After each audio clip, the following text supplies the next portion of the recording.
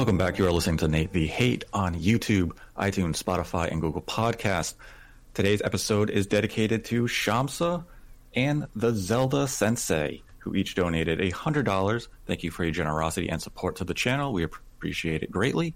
And if you'd like to support the channel, we have a Streamlabs link. You can donate as little as $1 and ask us a question, or you can donate $100 or more, and we will dedicate the episode to you.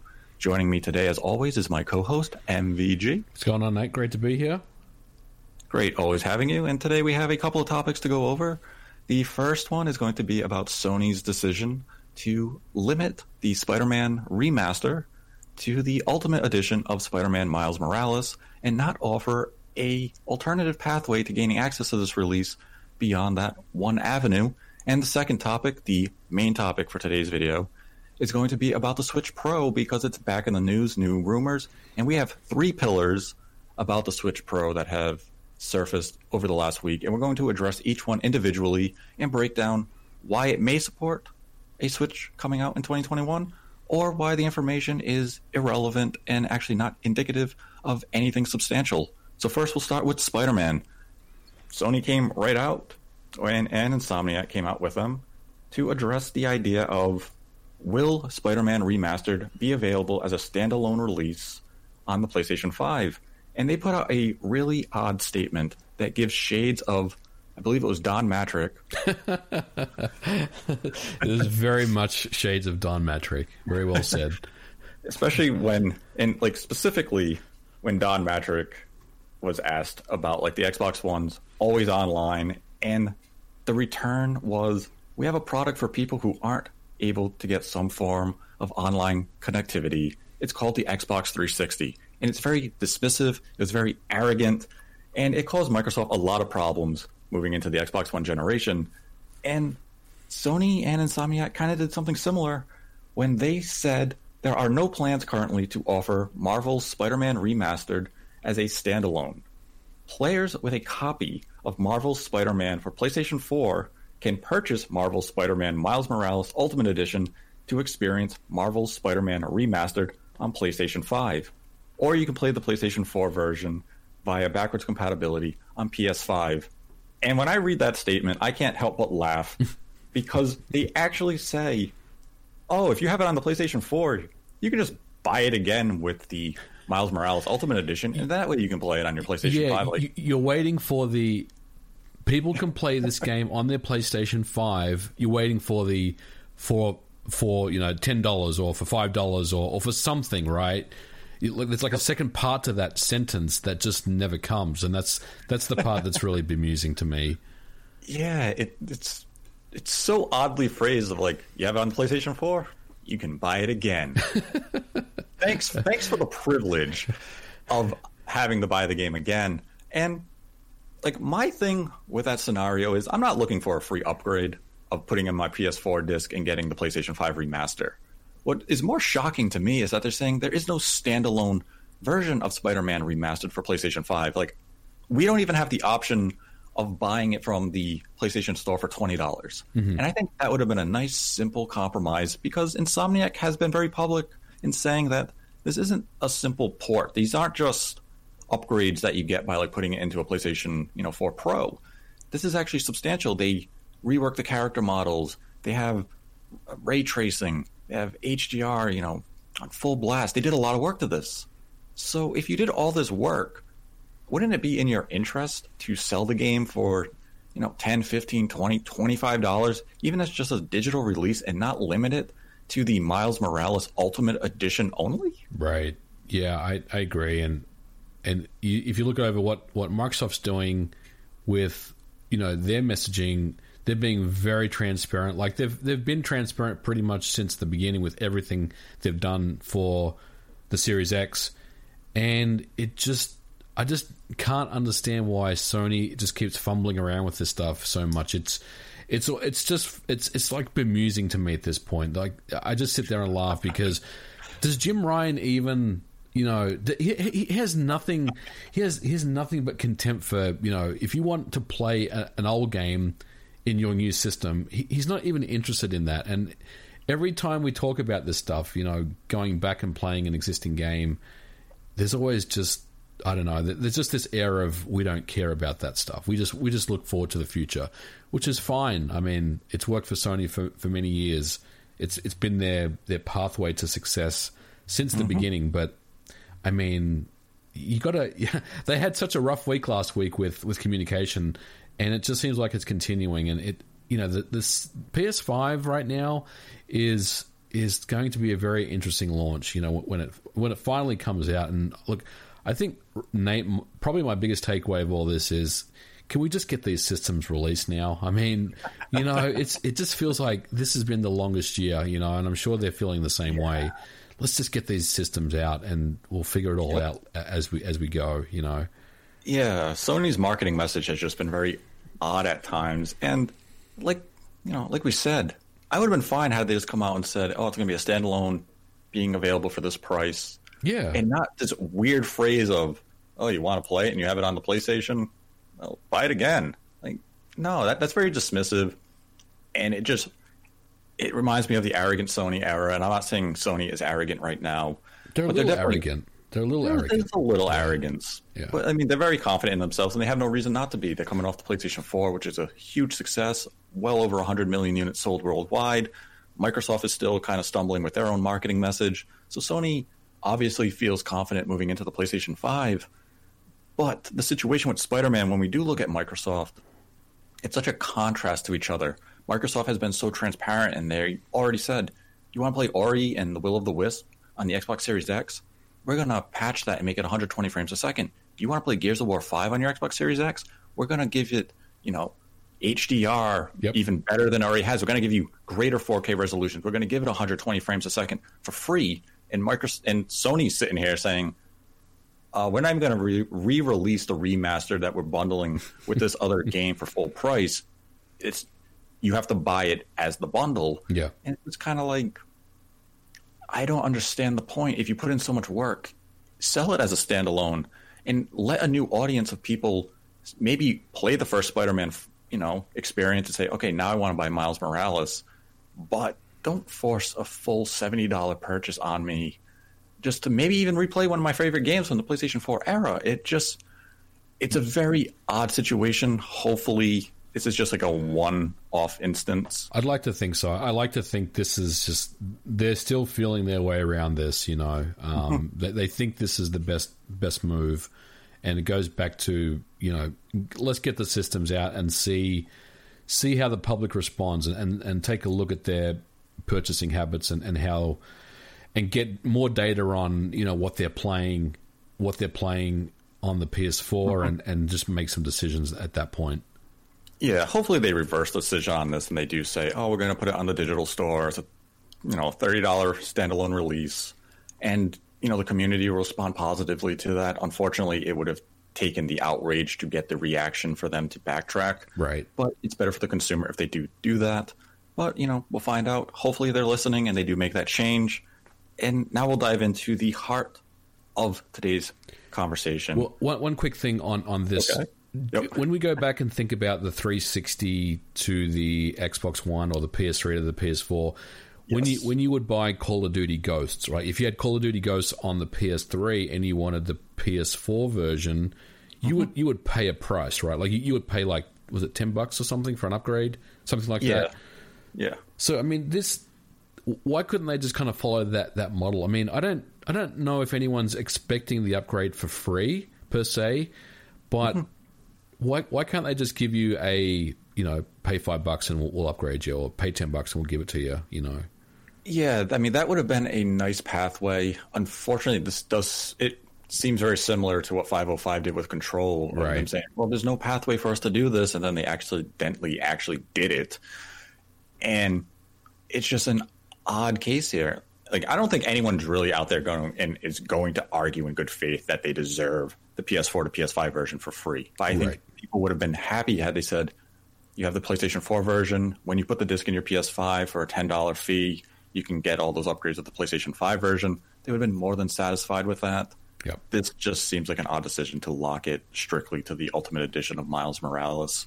But, hopefully Sony does listen and we do see some progress on this front before the game launches later this year, or maybe even in early next year they do announce It is a standalone release, be it digital or retail.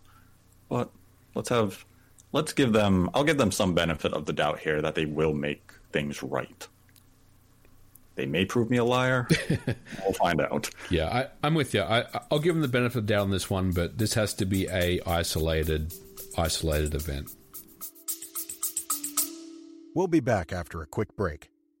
Ever thought modern video games should be more interesting? At the Gaming Blender, we take randomized genres, mechanics, and make a new game every episode. I've added permadeath. We have a survival game of a hardcore simulation, which could be House Flipper, and with the permadeath of XCOM.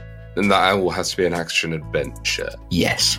Oh dear. Yes. And sometimes it doesn't quite work. And you have a construction off over the course of the narrative. A construction off. The way we can do this is that we ditch your idea entirely. Entirely. Check out the Gaming Blender on all your favourite podcast platforms now. Yes, absolutely. So now we'll jump right into the big topic of today, the Switch Pro. It's back in the news due to a trio of rumors. First, we had a retail listing out of Europe from Market. Let me get the name of that. It is Media Market. They are a distributor in Europe, and this one was specifically for Media Market of Poland.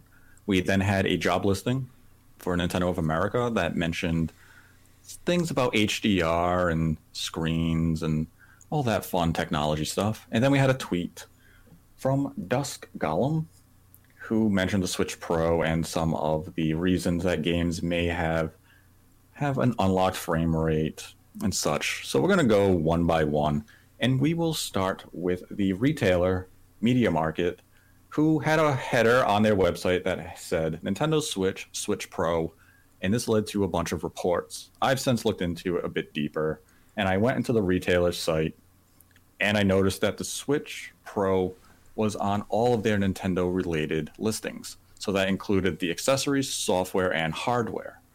And that alone didn't really mean much. I revisited the site today, and Switch Pro has been removed from the header on all of these categories. So now that might mean to people, where there's smoke, there's fire. They removed it due to pressure. Maybe Nintendo said, why did you guys put that up? You have to remove it. Or it was simply a case of, oops, Yep, that wasn't supposed to be there. And, let's just remove it really quick. It actually doesn't mean anything. And I think that's my conclusion right now, is that it doesn't mean much of anything. We're in September. We have heard the talk of a Switch revision for 2021. We have speculated that maybe it gets announced or releases in March of 2021, but that's 6 months from now. As a retailer, you probably have not been briefed by the Nintendo branch of your region about new hardware this far in advance. You wouldn't need to update your website with a header or a listing for a product that's not coming out for another 6 or 7 months. So to me, that reads as a retailer simply saw the public speculation and kind of prepared themselves in the background to get ready for the inevitable release of a Switch revision. Because even the idea of it calling a Switch Pro is just something that the public has used as an easy term to reference the inevitable Switch revision of next year. It's probably not going to be called Switch Pro. Nintendo's never used the Pro moniker before. It'll probably be new Nintendo Switch or something very Nintendo-ish. Yep. The fact that they chose that name stands out to me, that it is just, they saw public speculation, they made an assumption, they put it on there, and then they just like, oh, wait a minute, let's take that down. It's getting too much attention. This is attention we don't want. Or they got an email from Nintendo UK or Nintendo Europe saying, what are you guys doing? Yeah. So the retail listing, yeah, ultimately, I don't think it means much of anything right now. Then Nintendo had a job listing. The job listing is a little more interesting because it is Nintendo of America directly. And this job listing is up on LinkedIn. And it was posted 5 days ago, where they are looking for a senior engineer for display technologies. Now, under the listing, it lists interesting pieces of information. They're looking for a person who has knowledge of different display technologies, such as LCD, OLED, HDR, etc. So the thing that stood out there is HDR. Right now, the current Switch does not support HDR. It really is, it's too cutting edge for Nintendo of 2017. But one of the rumors about the Switch Pro that came out of Japan, and I believe the most recent Bloomberg report, is that Nintendo was looking to improve the screen of the Switch revision.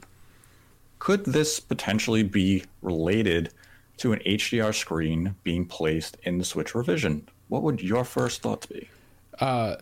It's certainly possible. I mean, we know that HDR technology exists in phones. Like, I have a Pixel 2, and that has HDR capabilities in it. I guess what I don't know, Nate, is what impact that has on thermals, battery life. How much of a hit will that reduce battery consumption? Given the fact that it's Marico, however, means it may just be offset by the fact that it's Marico and that has a better battery life. Potentially, there could be some new discoveries that they have been able to increase battery life again, or maybe even come up with a new battery revision as well that gives you more more bang for your buck. So yeah, I mean, HDR would be something that I would kind of put into the, and I'm using air quotes, Switch Pro, style of hardware, because I think that would be something that would offer a nice pop in visuals, without too much else that's required. I mean, you still have to code HDR support in your games, but adding that as a patch after the fact, especially to some of their biggest franchises, something like, imagine if Breath of the Wild got an HDR patch or something. I mean, that'd be pretty killer. I mean, that'd be great to see, right? So yeah, I could see HDR as something that they would be considering for the next revision of the Nintendo Switch. Now, does the timing really favor the revision opposed to the Switch successor, which will come out in a number of years? Because this job posting was posted only 5 days ago. We're operating under the idea that the revision is entering production in Q1 of next year. So we're talking just about 6 months out if it does, in fact, enter production in Q1. So we're talking like April, which would dismiss the idea of something coming out in March. Yeah. So we're only a few months out. This feels like a role that should have been filled probably earlier in the year. And maybe this is more something that's, something deeper into the future and not the immediate revision. Yeah. That's a really good point. I mean, let's assume, this thing gets filled, or maybe it's already been filled. We don't know, but I would probably suspect that whoever the individual is that gets this position, they would be overseeing the revision as that's being rolled out. But you're right. I mean, they would be on the hook for, and personally, working on the next Switch hardware, right? I think you're right. I think that's what this role is asking for, because even if the Switch revision came out, let's say middle of next year, that's still pretty aggressive for someone to come in right now and then figure out what they need to do. There's not that much time. So yeah, I would say this is probably, for lack of a better term, the Switch 2. Yeah, that's what I was thinking when I saw the job listing. I know a lot of people connected it to the Pro because it is a new job listing. It's talking about, right, display technologies, and we had the rumors of a new display possibly being used in the Switch revision. So it's like, oh, look, 2 dots we can connect. But we're kind of hitting a point where if the revision is coming out as soon as we're anticipating, this is a job that should have already been filled a while ago. And this job just seems something that's far more into the future, a successor, or, maybe it's unrelated to Switch hardware at all. Nintendo is opening a theme park. I'm sure there's going to be screens at that to some capacity. Yeah. And this individual could be employed to handle that type of stuff. Or maybe Nintendo is still experimenting with VR in some way, and they're looking for a VR screen solution that does have the proper refresh rate and resolution and everything that they want to deliver their games in the best way possible. So we really can't extrapolate much from that job listing on its own. Yeah, we can just job listings are hard to kind of dissect, because 98% of the time you're making conclusions based on the information in the job listing itself, and then you're trying to cross-reference that with what's going on, with that particular company at the time, based on, public postings and things, media postings and interviews and stuff. So it can be very tricky to get to the real crux of what this position will be. But yeah, Nate, I mean, I would say, it's a safe bet that this person will be involved with, the Switch 2. Yeah, I would agree with that. And now the third pillar of the Switch Pro rumors of the week came from Dusk Golem on Twitter, where they wrote, "I know the Switch Pro rumors are true, and the reason a lot of Switch games recently have been keeping their frame rate unlocked is to have an easy performance boost on it." Now, that information is, in no disrespect to Dusk Golem, the information is vague, it's nonspecific, and it really doesn't say anything of meaningful substance, because games on the Switch have had frame rates unlocked, and there's not a ton of them. It's a very limited amount. I believe Capcom games like Resident Evil 5 and Resident Evil 6 have uncapped frame rates, but that alone doesn't really mean that a Switch Pro or the game is designed for the Switch Pro in mind. And Dusk Golem went on to the Reset Era forum and he said, I'm also talking about some of the recent indie games that came out and Monster Hunter Rise. And, that kind of threw me for a loop a bit, because without specific examples, it's just kind of like, games with a dynamic resolution were made this way because a more powerful Switch could come out. Like, you can say that, but it doesn't necessarily mean that's why the games were made that way. Like, is there actually a benefit to going out of your way to program a game with an uncapped frame rate in anticipation of what currently is an unannounced revision of Switch hardware? No, I don't want to give Dusk Golem a hard time, but this tweet is, I mean, anyone that's a developer that's working on the Switch right now, they're looking at this and they're just laughing at this, because this is not a very good tweet. I get the message, and the Switch Pro rumors, they could well be true. I mean, he could have been told some information from a reliable contact that he has, and I don't dispute that, but his kind of reasoning about this is it's not very good. So let's kind of walk through a little bit.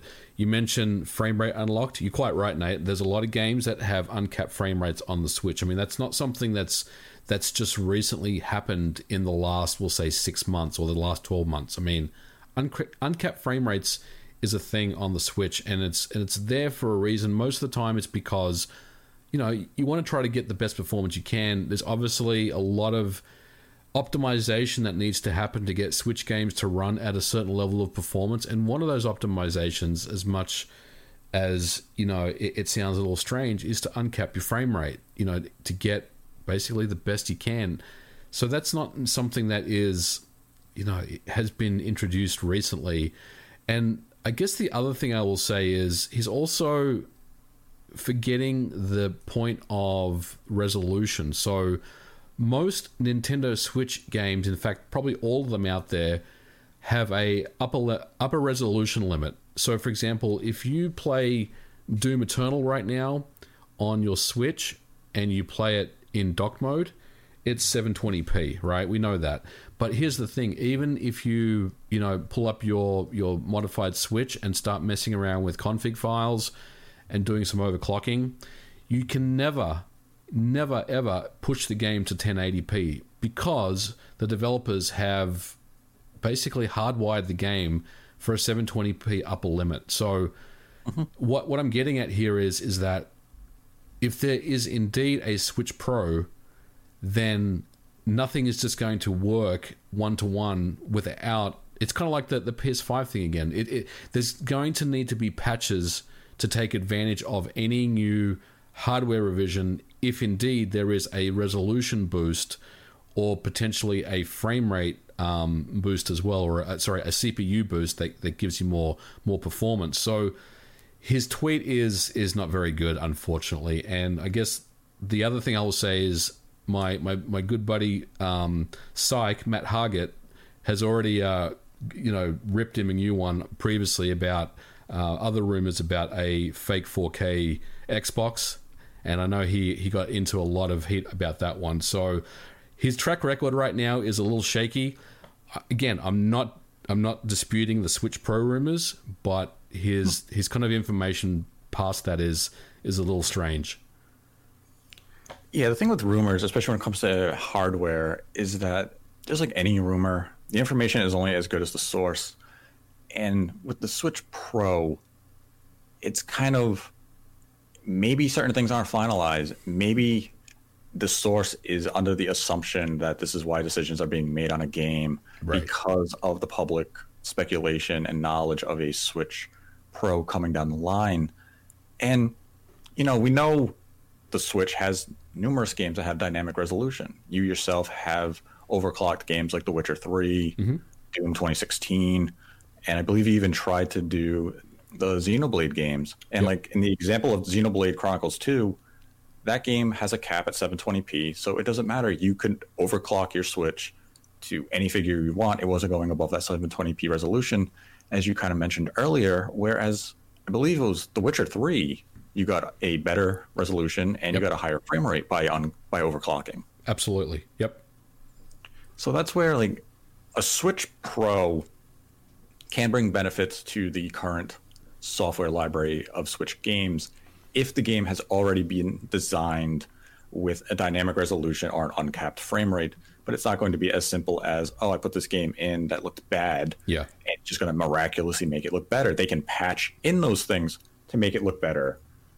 But I don't believe any game right now is being designed around the idea that something like a revision is around the corner, so we're going to intentionally leave these things open so it can run better at the future point. Because one area, especially for the Switch, is that if they are doing the revision for next year, is that they're going to address the lack of CPU power and the low memory bandwidth. Those are the first things that Nintendo should be looking to upgrade. They shouldn't be worried about DLSS or 4K resolution. And I'm not saying neither of those will be coming to the revision itself, but there are other areas that require more attention than pure resolution increasing to 4K. Memory bandwidth is number one by with a bullet. That's the thing that everyone wants to see improve significantly. And I think if look, Nintendo, they're not dummies. I mean, they're listening to feedback on this stuff, and so I would say you're absolutely on the money with both of those things. So now let's just say the Switch Pro is exactly that. They improved the CPU and they improved the memory bandwidth. What type of results would we get from a Switch Pro in terms of game performance over the current Switch? Oh, I mean, you would get.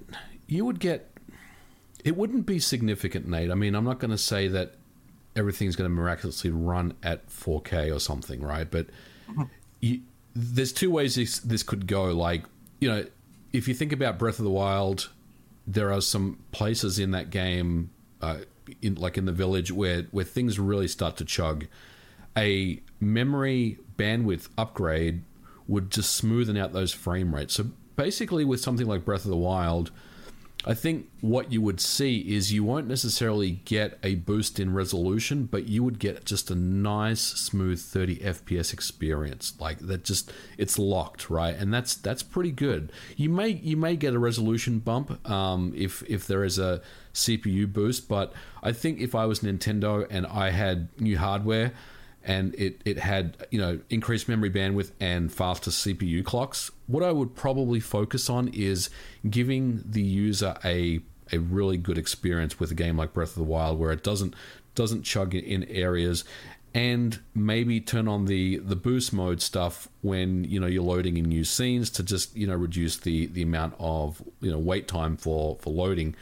But with a game like Doom, for example, 2016, that would be a game that would potentially benefit from a slight resolution upgrade, because while Doom on the Switch looks and runs great and no one believed it was possible, it's something that could potentially bump up to 1080p in docked mode and 720p in handheld. And I would say that The Witcher 3 would be another candidate of game.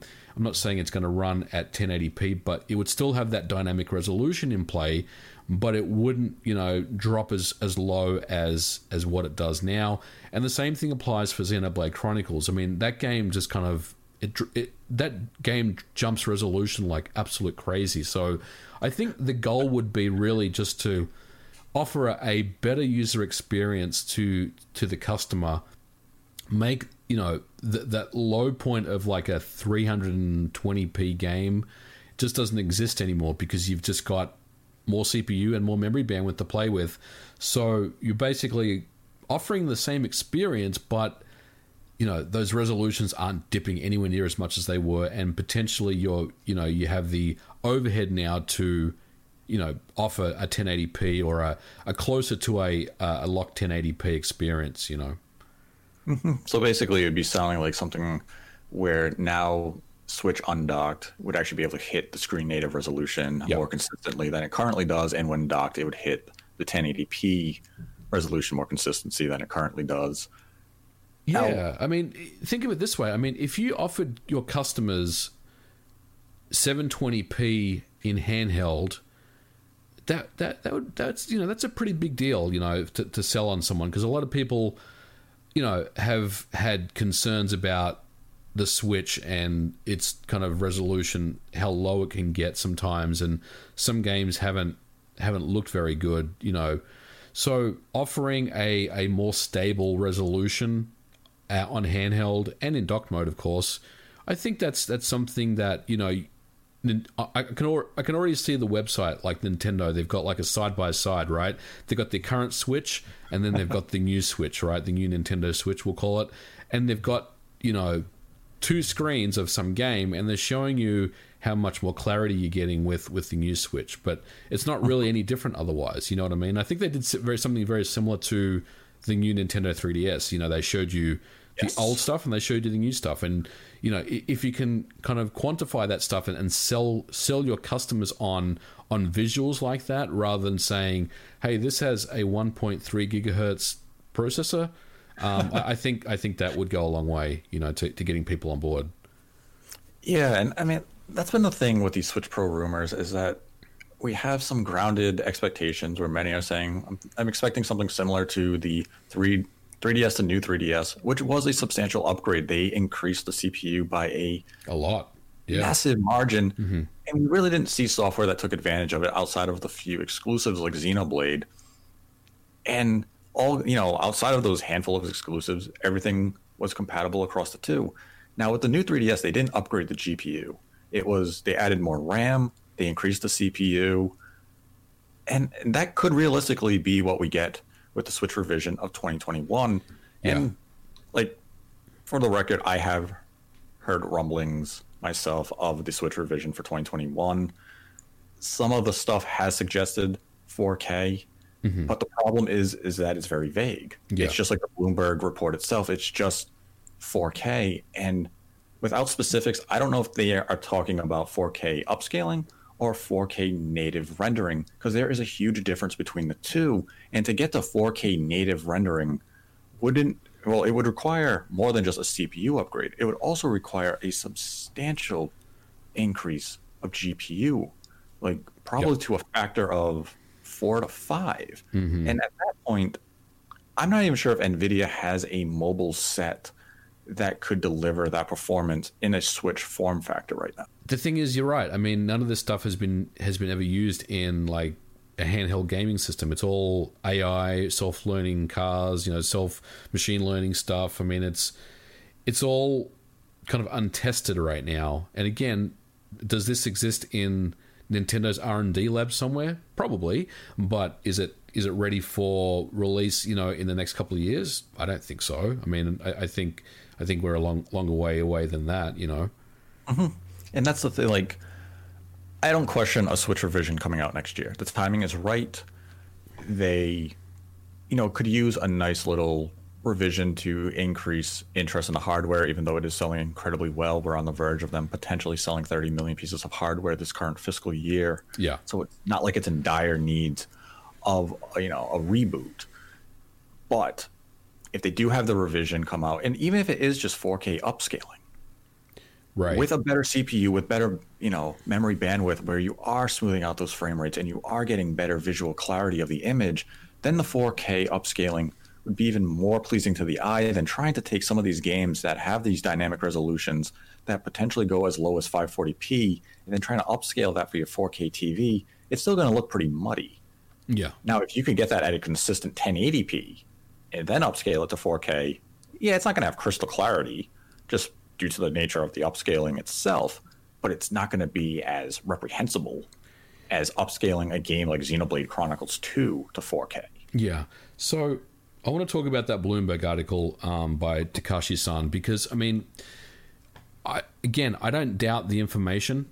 I think Takashi-san's a very, very credible source. No, not disputing that at all. But I wonder if this was something that maybe was kind of lost as far as in translation a little bit, or potentially the way that we're interpreting. And I don't mean you and me, but just the general public and other outlets that have reported based on his information, because from what I remember, he was told by outside developers, I think that was the word, so that implies it's a third party, right? So a third party Japanese developer could be Bandai Namco, could be Capcom, we don't know who it is.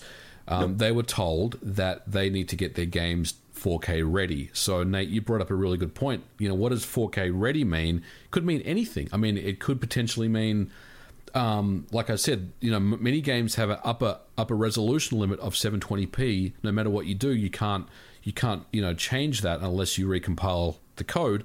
So does that just mean that they're just relaxing that restriction so the game can get a resolution bump?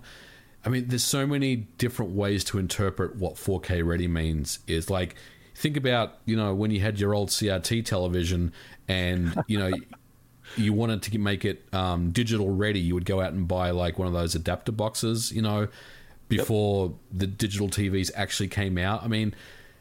There's so many ways to interpret this stuff. And when I think 4K ready, I don't necessarily think it means, like you said, native 4K.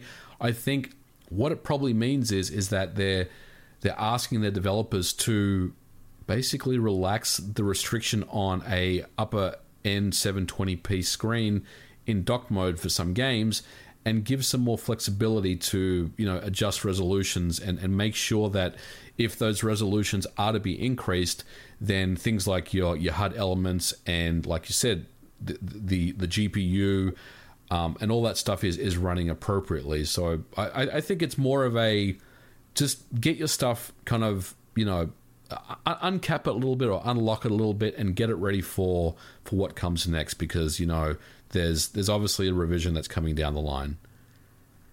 Yeah, there's no question about a revision coming down the line. It's really just a matter of how far are they going to go. And because these rumors have started as late as, I want to say, maybe 18 months ago, where Nintendo were looking around for a new screen, potentially a new shell, and then it shifted into all of a sudden this 4K.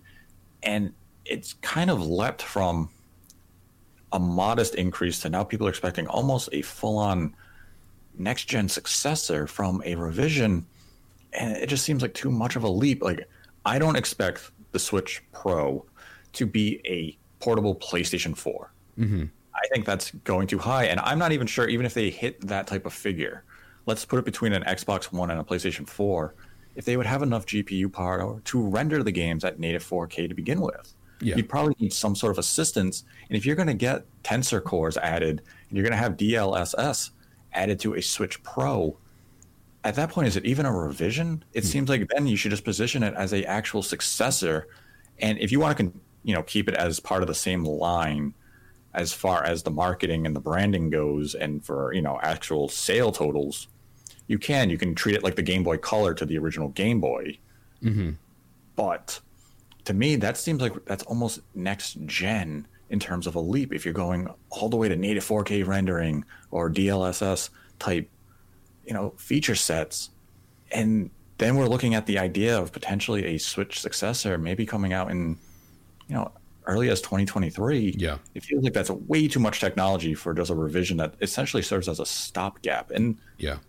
when you come with Sony and Microsoft, the point of a mid-gen refresh or revision hardwares when it comes to Nintendo in the past is that you can charge a premium price for a product that is actually costing you now not that much money to produce. So you are making more money. You increase your profit margins. And with this expectation of the Switch Pro being this 4K, beast, Yeah. it doesn't sound like they're going to increase those profit margins. It sounds like they would actually essentially be launching a whole new Switch and starting over again, which I don't think would serve their interest. We know what their 2021 lineup is looking like. We know Breath of the Wild 2 should be launching next year. We have the idea that, new Pokemon Snap is next year. We know Monster Hunter Rising is next year. It sounds like a really solid year already for Nintendo Switch software, and it doesn't seem like you need to have brand new hardware to launch, especially when we've seen the development and some of the problems with the Xbox Series X and the PlayStation 5 for Sony and Microsoft due to COVID and just other factors. Mm-hmm.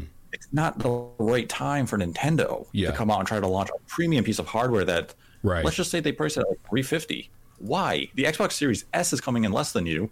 The PlayStation 5 would only be $50 more. So Nintendo would actually have to position any Switch Pro at a reasonable price of either maintaining $299, Yeah. Yeah.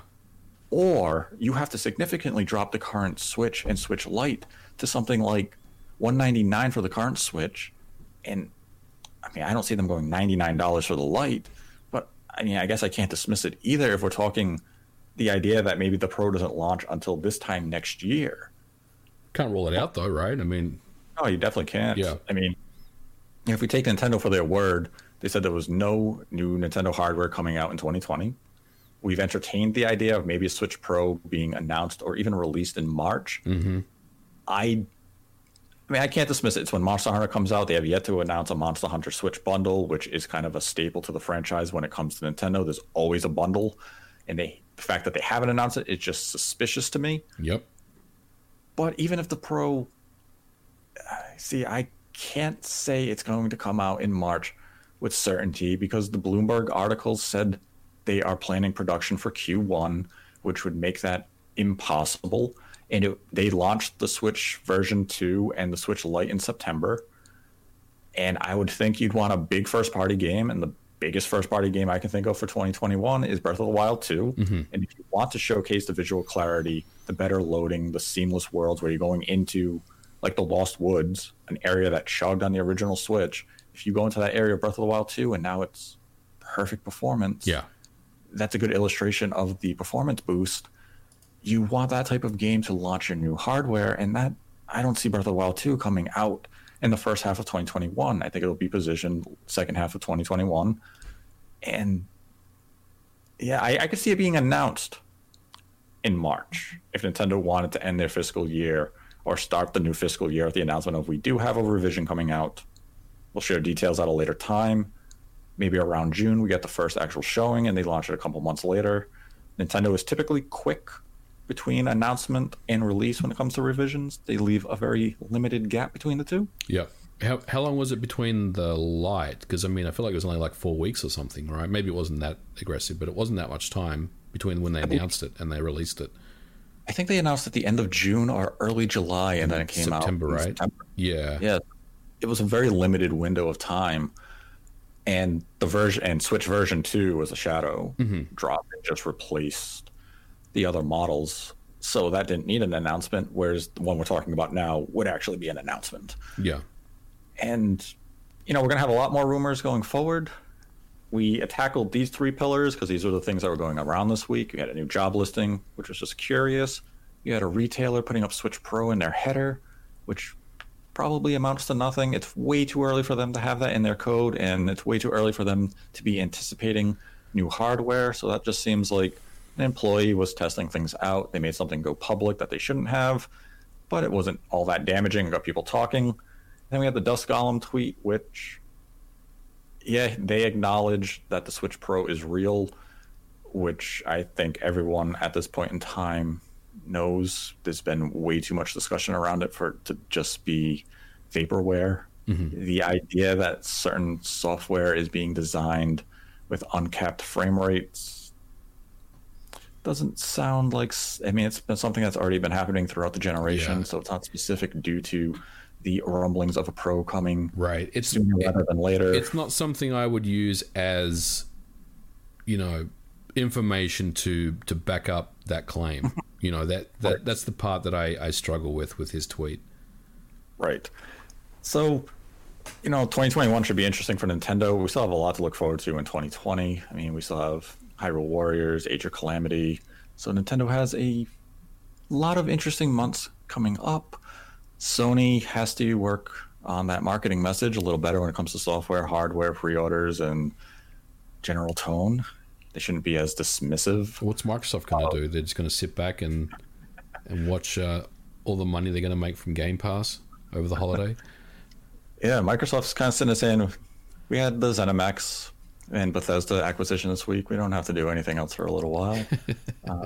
And as for those Sega rumors, oh God, that's just fun speculation I believe people are having. I mean, they're literally connecting a blue controller to Sonic, and then a person putting their arms across the table, which say, look, it's an X. And so Microsoft isn't going to buy Sega. If they bought Sega, they'd have to buy Sammy. Yeah. And Sammy is a big company, and I don't know if Microsoft really wants to get into the pachinko machine business, which Sammy... I agree. Plus, they're going to have to come up with a way that to make back that $7.5 billion they've invested on Bethesda over the next few years. So I think their hands are full for a little while. I'm not saying that they're done buying companies, but I think their focus right now is what's the strategic plan to get our money back on this buyout. Yeah, I think Microsoft still has one or two acquisitions in mind that maybe we see it announced before the end of the year. Maybe we'll see it announced in the early half of next year. But, Microsoft is definitely being aggressive, but they have a lot to figure out with how they're going to be handling Bethesda's software releases moving forward. I don't think they need to invest in another headache right now, because if you did acquire Sega, one, they are a publicly traded company, I believe, in Japan. So if there were rumblings of an acquisition, it would have been public knowledge. And the fact that there is no public rumor in Japan, it means that acquisition is not happening. And I don't think the social media accounts would be privy to such information where they were teasing it in such a blatant way. Well, I mean, if you looked at Bethesda, well, Microsoft and Bethesda, if you saw that interview that Major Nelson did with Todd Howard and Phil Spencer and Kevin Hines, I mean, it was very clear when Todd Howard spoke that no one beyond a certain level on the executive knew about this stuff. So the average worker had no idea this was coming, which means that, if you're Sega and you work in community management and you're the person tweeting out things every day, you would not be privy to that stuff. Just in the same way as the average person that works at Bethesda Game Studios had no idea it was coming. Yep. And I mean, I think Sega or Sammy Sega would be an absolute brilliant acquisition for Microsoft if they decided to go that route, because you'd have Sonic, you'd have Atlas, you'd have some very prestigious, iconic franchises under your belt. But I don't see that happening anytime soon. I know in the past that Microsoft had discussions with Sega. And when I talk about the past, I'm talking like 20 years ago. Right. Like after the Dreamcast launch and Microsoft was preparing the Xbox. Yeah. They had discussions with Sega back then to acquire them, but Microsoft also talked to Nintendo back then to see if they were interested in a partnership or an acquisition. That's correct. So yes. Microsoft's always looking for somebody that can help them in any field or department that they're looking to expand and become more aggressive in. And they will look to Japan studios. They will look to European studios, and they'll continue to look at North American studios. They will look for any opportunity that is presented to them. But right now, Sega is not being bought by Microsoft. Yeah, and let's kill off this Konami talk as well. I mean, Konami's even worse because, I mean, their video games, how much do their video games account for? I mean, not too much of their business, right? So if you're gonna buy out Konami, you need to be prepared to buy out their gaming or their gambling business as well, which is very lucrative for them. Yes, it is. They make a lot of money in that. And if I'm Konami, it's far more beneficial to any company, be it Microsoft, Sony, or Nintendo, to just license the IP from Konami. So if you want to make a Silent Hill, license the IP, Sony. Yep. If you want to make a Metal Gear Solid game or a Metal Gear game or a Zone of the Enders or a Castlevania or a Contra, see if you can license the IP, assign your own internal development team to handle it, and do it that way. That way, all parties are kind of happy. Konami isn't making a bad game, and you have full control over the quality of the game you're putting out. You have exclusive rights to it. That's a better business model than buying Konami just so you can say, we have Silent Hill. Like, yeah, you do, but you also have a lot of other baggage with that situation. If you could have just licensed Silent Hill, you take a lot of headaches off the table, and you can just focus on the one thing, making a great Silent Hill game and launching it on the PlayStation 5. That's right, MVG. I still don't believe Silent Hill exists. One day the siren will sound for Silent Hill. We'll see.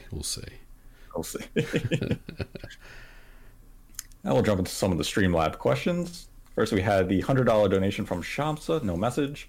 Then we had a $3 donation from T-Bone, who writes, "Hey guys, with the upcoming debut of Next Gen, do you think upgrading is worth it at launch? New hardware always carries a risk. Couple that with cross-gen games, potential hardware issues, and price, and it seems like it might be best to wait. It is absolutely best to wait. Unless you have 3 to 5 games that interest you at launch for next generation hardware, why not wait a few months? Because PlayStation 5 and Xbox Series X are going to cost $500 this time next year, but it's going to have a much bigger library of games that might interest you. So unless you absolutely have to play Demon's Souls this November, wait it out a few months and see what software happens, see if the systems break, explode, catch fire. Mm-hmm. Let the first wave of adopters be the beta testers, and you can pick up one of those 2 systems next summer. Yeah, I agree. I mean, don't follow my lead on this one. I got one because, I want it for the channel and I want to, take a look at it when it comes out.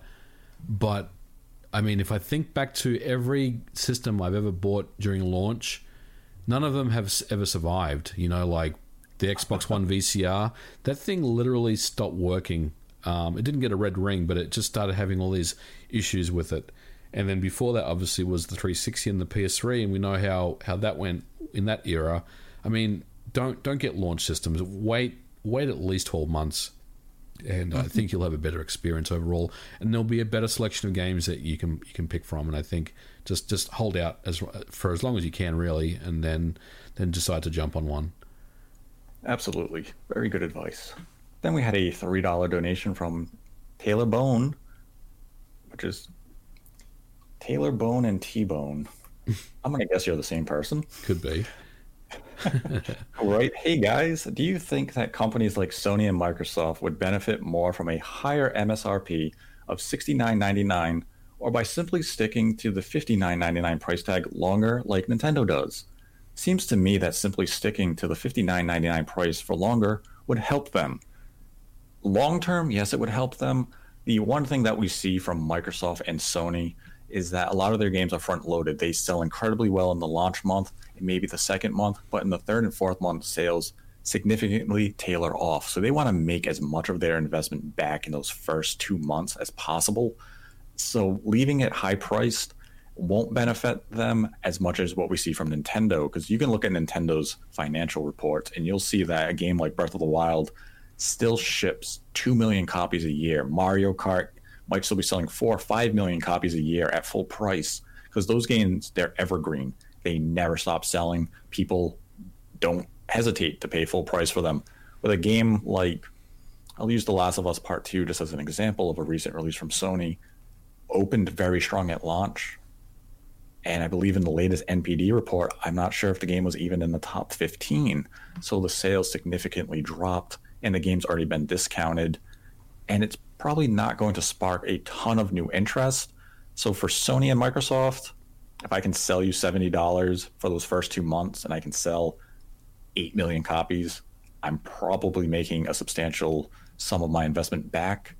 If I kept that $60, I may not reach that figure as quick as I would like. Mm-hmm.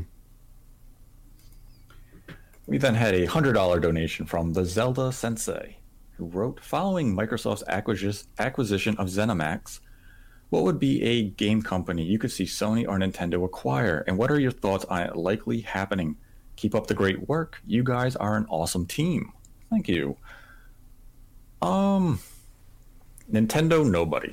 Nintendo is not a studio that really has acquisition on the mind. They like to partner with development teams. We see them partner with Koei Tecmo quite frequently on games like Fire Emblem, Three Houses, Age of Calamity. It suits them to just contract them for work. Both of the studios benefit from it. Nintendo gets a new awesome game that they can have some oversight on. Koei Tecmo gets a contract, and they have extra work. Sony is definitely a company who would look for studio acquisitions. There was some talk about the developers of Control and Max Payne. Oh yes, Remedy. There was some rumblings about that. I mean, Remedy is one of those boutique shops that would benefit from maybe Sony picking them up, just to give them that little extra focus. I mean, for me, Microsoft, the obvious choice has to be Bungie, right? I mean, it's that partnership they had obviously back in the day, and there's rumors that Bungie is currently being courted by Microsoft to buy them out again, but we'll see how that goes. But yeah, for me, I would say Remedy for Sony and Bungie for Microsoft. Remedy's a good fit for Sony. I was trying to think of a European team, but I know people like to give Microsoft a lot of flack for this, but I mean, Sony had acquired a few teams during the PlayStation 4 and late PS3 era, and they've had to shut down those teams. So they may not be too quick to the draw of another acquisition after getting Insomniac. Right. But I do think they'll acquire a studio of some size sometime during this generation, but I really couldn't pinpoint a single one. So I'll say Remedy, because they are a good fit. They make quality games, and if I see Alan Wake 2 on a PlayStation 5, then damn, I have to buy a PlayStation 5. We then had a $5 donation from the Psycho Fox, who writes, why are Nate and MVG so great? That's my question. Thanks so much for the amazing podcast and insights, especially during lockdown. Nate, do you want to field that one? I was going to ask you to field this one first. Well, we appreciate the kind words there. I don't know how to respond to that, but we'll keep doing what we do here and keep you guys entertained week in, week out. Yes, we're great because of people like you in our community and fan base. You make us great. Without you, we're nothing. So thank you for making us great. We then had a $5 donation from Skittles, saying, hello, my favorite podcasting duo. What a busy week in gaming news, and it's only Wednesday. MVG, congrats on securing a Series X. Thank you. I had to go through a lot to get one, as you saw in my video. Apologies for the bad language too. I think it was justifiable. And he continued and said, I just want to throw out there how funny it would be if Ghostwire Tokyo and Deathloop had live achievement support on the PlayStation 5. It would be a comical sight to behold, but unfortunately that comedy act will not be seen. The games are being published by Bethesda and not Xbox Game Studios, so the achievement system will not be implemented. But it would still be pretty funny just to see people's reactions of, you unlocked an achievement, and be like, what? We then had a $1 donation. Then again, we had it on the Switch, and I was like, this is awesome. Yeah. Though Ori and Will of the Wisp on Switch, because it's published by IM 8-Bit, does not have Xbox Live features implemented. I was actually quite taken aback by that. That's interesting. I want to unlock achievements. I know on the PlayStation there's fairly interesting trophy requirements that every game has to have, so it would make it very difficult, I think. Yeah, and for like, yeah, Ori on Switch, because Blind Forest had Xbox Live integration. You can unlock the achievements on your profile. So I played Will of the Wisp. I was like, oh, sweet, I'm going to get a bunch of achievement points on this. And there was no option to link the account. And I was like, I guess maybe because Xbox Game Studios didn't publish this like they did Blind Forest and Minecraft, so they didn't implement Xbox Live functionality. And it was quite surprising. But I guess it's something they could patch in. I believe Cuphead is supposed to get Xbox Live integration patched in once the DLC comes and they get the retail release out, and then you can get all the achievements and stuff. So hopefully that happens eventually. And we had a $1 donation from Jack E. Gee, who wrote, "What is your most anticipated first-party game from each of the big three at the moment in terms of what has currently been announced?" Breath of the Wild 2 for Nintendo. Sony, I would probably say, what's been announced that I'm waiting for? It's either going to be the Demon Souls is big, but I mean that's coming, so I don't want to waste my turn there. Like something that's a little further out. I'd probably say the next God of War game is probably the next big thing for me, and then for Microsoft, I mean it's got to be Halo Infinite, right? Yeah, I mean, Halo Infinite would make sense. For me, for Microsoft, it'd be Halo Infinite or Fable. I really want to see the direction they take Fable in.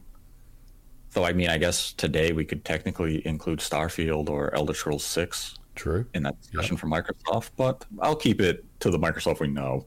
I'll say Fable. Sony, it's Ratchet and Clank for PlayStation 5. It's a good pick, Nate. Can I change mine? No, I'm going to stick with mine. I'm going to stick with God of War, but Ratchet is a very good pick. Very good pick. Yeah, Ratchet is what's going to sell me on the PlayStation 5. The second that game gets a release date is the day I pick up a PlayStation 5. You could have had me at launch, Sony. But what if it comes out for the PS4? Then I don't get a PS5. And Nintendo is Breath of the Wild 2. I really want to see how they expand on that world of Hyrule and all of the new gameplay possibilities they introduced, because Breath of the Wild, as amazing as it is, there were a few areas that could use a nice ironing out, so I'm curious how they address it and if the experience feels as fresh and exciting as Breath of the Wild did, because that's tough when you do a sequel in the same setting with a lot of the same gameplay mechanics. You do run the risk of it just becoming familiar, so you lose that oh my god feel. Yep. But Nintendo is usually good at doing that. I mean, Super Mario Galaxy 1 is a masterpiece, and somehow Mario Galaxy 2 was just as magical. So I have high expectation for Breath of the Wild 2. And that will do it for the Streamlabs questions for this episode. I'd like to thank MVG for joining me as always. Thanks for having me on, Nate. Always a pleasure. And you can find a link to MVG's channel in the description below. And you can also visit his channel right now to see Grand Theft Auto 3 running on the Nintendo Switch. And everyone wants to play GTA 3 while sitting down and relaxing in a chair or a water closet. Well, hey, if it does get taken down by Take-Two, then you know an official one's coming. So either way, we all win, right? That is a good point. We all win no matter what. You either get to watch an outstanding video, or you'll get to play it eventually on the Switch. Or we'll get an official release on the eShop one of these days. And if you'd like to support the channel, we have a Streamlabs link. Donate as little as $1. Ask us a question. We'll answer at the end of the episode. You donate $100 or more, we will dedicate the episode to you. Be sure to subscribe to the channel, like the video if you enjoyed this content. Give it a dislike if you didn't. Let us know your thoughts on the Switch Pro and Sony's marketing message with Spider-Man in the comment section below. And until next time, continue to embrace the hate.